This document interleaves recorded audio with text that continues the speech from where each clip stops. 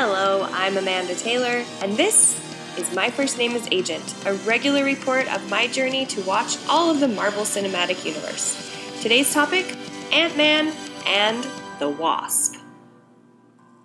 I was so excited for this movie. I'm a major Evangeline Lilly fan, and I could not wait to see her in a less diminished role. And I was not disappointed. I enjoyed Ant-Man and the Wasp immensely. It's just a very good, high-quality comedy. It's family-friendly, it's sweet, it's cute, it's happy, it's all positive, good, up things, and I'm so glad. After Infinity War, which I didn't love, I really needed something with less stakes and something with a little more of just that pure Marvel enjoyment, and this was that thing. So, the Wasp suit is great. It is so great! What I was also inspired by, though, was Hope's non-Wasp attire, which was black on black on black on black with black ankle boots. Perhaps you've seen me in the winter. This is my aesthetic.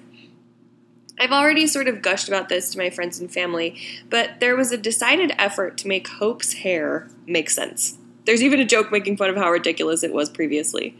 She has kind of a grown-out lob, and it's not perfect, it's not curled, and she wears a simple ponytail when she's in the suit, which gets a little messed up from the helmet. It's just like normal girl hair.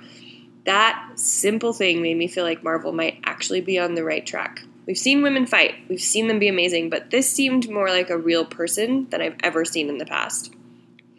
The other two notable ladies in the movie are Scott's daughter Cassie, who is so cute and offers up some simple wisdom and advice.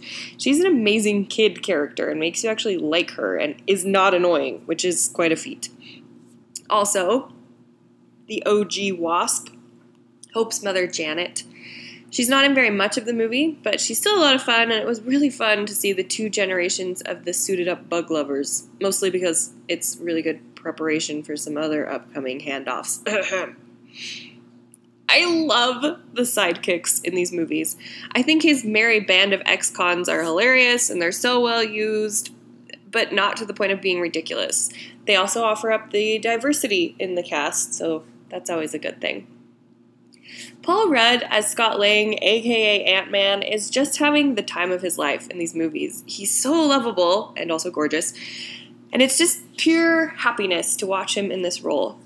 If you want to go to the movies and just have like a fun time and an enjoyable experience and laugh and see some people have great emotional relationships that aren't like overwrought or ridiculous, then you will really enjoy this movie. The other thing they did well is, of course, using the size humor. Things are small, things are big, things are medium-sized in this movie, and they do just an incredible job of making sure that that is ongoing and something that you can constantly look forward to throughout the entire story. Oh man, I really enjoyed this movie. It was so much fun. Go see it. Tell me what you think. Till next time, on My First Name is Agent.